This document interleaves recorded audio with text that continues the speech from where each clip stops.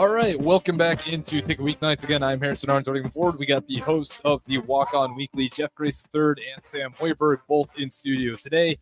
And again, if you guys want to join the show, Starter Heyman text line 402-464-5685, as well as we're streaming on Facebook, YouTube, Twitch, Twitter, and Allo channel 951.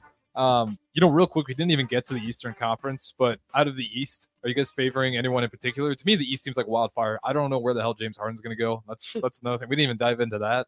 I don't even want to. I'm tired. At this point. I'm just so tired of talking about that guy. He's the headline stealer, to say the least. So James Harden, we don't know. But is there anyone in the East that you guys are really thinking they're just going to take off right when they left, or someone new going to show up?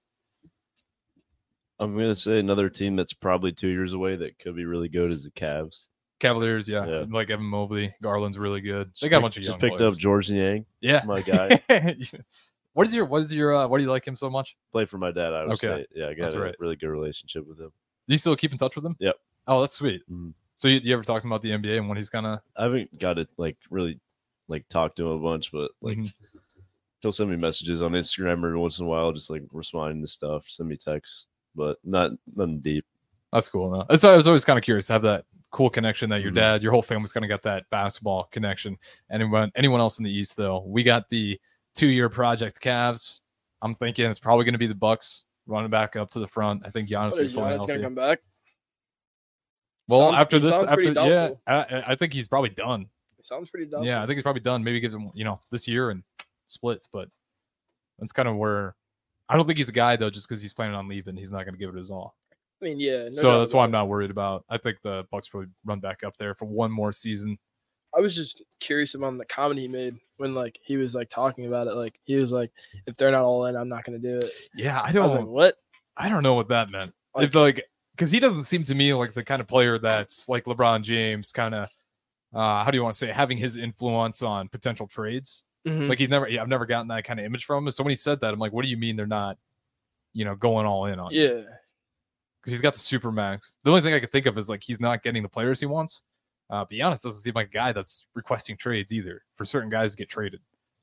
Oh, I think firing. Budenholzer was big. That's a good point. That was so unnecessary. I mean, Giannis was hurt that series, and the Heat went to the finals. And the timing of it. The timing of it was horrible. There was no reason to do it at the time they did it, and they had all do before the Heat got to the finals. I want to say, I can't remember. It was right after the brother. It was right after his brother died. And I think that was before dealing with the Heat were in the. So it was before the Heat were in the finals. That's it. He won a championship recently. Mm-hmm. He's a great coach. I mean, my dad talks about how he loves how Budenholzer ran his offense. Well, he sniffed out Giannis and said, you got to remember too, at one point, I mean, Giannis, he was somewhat of a promising player, but he put a ton of focus on Giannis. It really made him the core focus when he wasn't Giannis yet, when he didn't look like this massive guy that we see now, when he looked like this string bean out there. So yeah, he definitely gets I think that's bad fire. You see that a lot in times with the NBA, just coaches, just moving around all the time. Especially nowadays. Yeah, I think the Bulls are probably quick to get a new coach here soon, and which no one's been healthy. To give them a chance. Yeah, they were good when they were healthy. When they had Lonzo Ball fully healthy Alex Carew, DeMar DeRozan, Zach LaVine, that was a good team in the East. They were making a nice run, and then it's just unfortunate for coaches if your team isn't healthy and you guys don't do well. Your fan base is gonna pressure to fire the coach, and a lot of times those GMs succumb to that. Well, even when James Harden was on the Houston Rockets, he shows up to the season out of shape. He's not trying. Mm-hmm. He barely wants to play. Head coach gets fired. How is that? Is that McHale? I think that was McHale. Yeah. I'm pretty positive. I'll double check here, but I'm pretty sure it was. Any other teams in the East before we talk about Husker football? That's pretty much it. I don't see a ton of teams in the East. That's a weaker conference for sure. I was gonna say the Bulls, but with Lonzo, I really can't see it. Yeah, Bulls are. I'm just writing them off. They're in contract hell, to say the least. They're just not in a good spot right now. Hopefully Lonzo Ball comes back. He fired back at Stephen A. Smith, which is funny. But again, that was hilarious. Yeah. Did you hear James Harden talking about the GM? Oh yeah, with Daryl Morey. Yeah, he called him a liar, and I will never play for Daryl Morey again. He is a liar. I'm just tired of James Harden. Stop signing 4-year deals, man. If you don't ever see yourself playing somewhere for 4 years, just stop signing him. That's obviously he can do it. He's the superstar talent. He knows people are going to keep risking that because he is that good. So who the hell am I to tell him what to do? But it's driving me insane to see that continuous pattern of behavior. But again, I'm going to leave it there. James Harden gets me so fired up every single time. 402-464-5685. We're going to switch it up to Husker football since it is Thursday, 7 o'clock already. We're kicking off at Minnesota. I'm super excited. Everyone's super excited. How do you guys see this game going? We can go ahead and give our record predictions since you guys are going to be here before the game any other time. I don't love to give a record prediction because I don't want to Okay, we can just do this. Thoughts about the game on how you see it going. I just want to say I love what Matt Rule is doing right now, and all it seems like everything they're doing is right.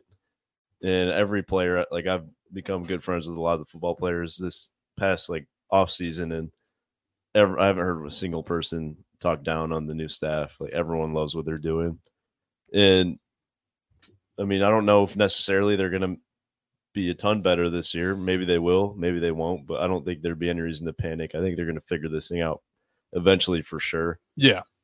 It's year one. Yeah, I mean, it's year one. It's the first game is going to be an away game. There's going to be those nerves, a lot of pressure. I don't think it's a great idea to buy in too much hype. I see fans saying that we're going to win 43-7, and I think they're serious. I hope you understand. Just get a win. Let's get a 22-21 win. If anything, just get the W. Not to mention Minnesota is going to hold on to the ball forever. So to try to get that many points on a team like that. I don't love building up expectations too high, especially when everything's going so right. I don't think there's going to be any reason to tear them down after the first game because it's game one.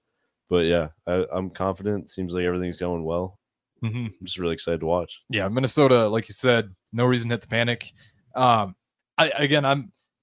know you guys won't give your predictions. That's fine. I gave mine on Sunday. I do think Minnesota wins, but at the same side, to see Nebraska winning as well. I would not be surprised. I'm right there with you. Yeah, it's to me, I think the last 3 games have been decided by 7 points. It's a total coin flip. You play a team like Illinois, Wisconsin, obviously Minnesota. They're going to run the ball a lot. You're going to have a chance. Biggest thing, just don't turn the ball over, because if you turn that thing over, it might be another 7 minutes. The entire quarter goes by. Jeff, your thoughts on Minnesota Thursday, 7 o'clock on the road? Just in general, for me, what I've noticed, going on the training table and seeing the football players, it's a different feel this year. I don't know, I guess just with everyone coming in new and the whole new staff and everything, different approach. It's just a whole different vibe. I don't know if you've noticed that, Sam, but I've noticed a whole different vibe, a whole different approach to what they're doing, and they're actually buying into everything that's coming together. So, I mean, first game you can't really expect that much. So, I feel like it's gonna be a really good game, but for who wins, I just say Nebraska will win. So I just hope for a good game, honestly. Yeah, and that's what gets me excited. If I was a coach, I would hate to have Minnesota as a number 1 team to play off the bat. But as a fan, it's great for us because we can kind of see right away, where is this team at? Because you got to remember, PJ Fleck, man, that's a program up and running now.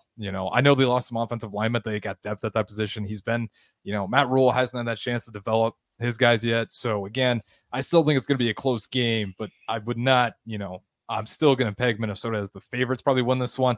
I think it's something as close as a field goal or, again, another single score game, but it'll be interesting. I will say this, though, Minnesota, that's a team that's 2 years in a row now. It's 9 wins. I think they're 4th in offense last year in the Big Ten, and that was only 28 points a game. But like I said, you're not going to get the ball hardly ever. So it's going to be a game of taking care of the ball. And I'm just super excited. Thursday, 7 o'clock against Minnesota. 23-17 Skurs. 23-17 Skurs. I like that. You got one? I say 27. 27. We'll go with 21. Okay, 27-21. And, I'll just go ahead and we'll go 24-28. I think Minnesota just barely holds on. That's going to be it for me, though. That's Jeff. That's Sam. And this has been the Walk On Weekly. Catch you guys next week.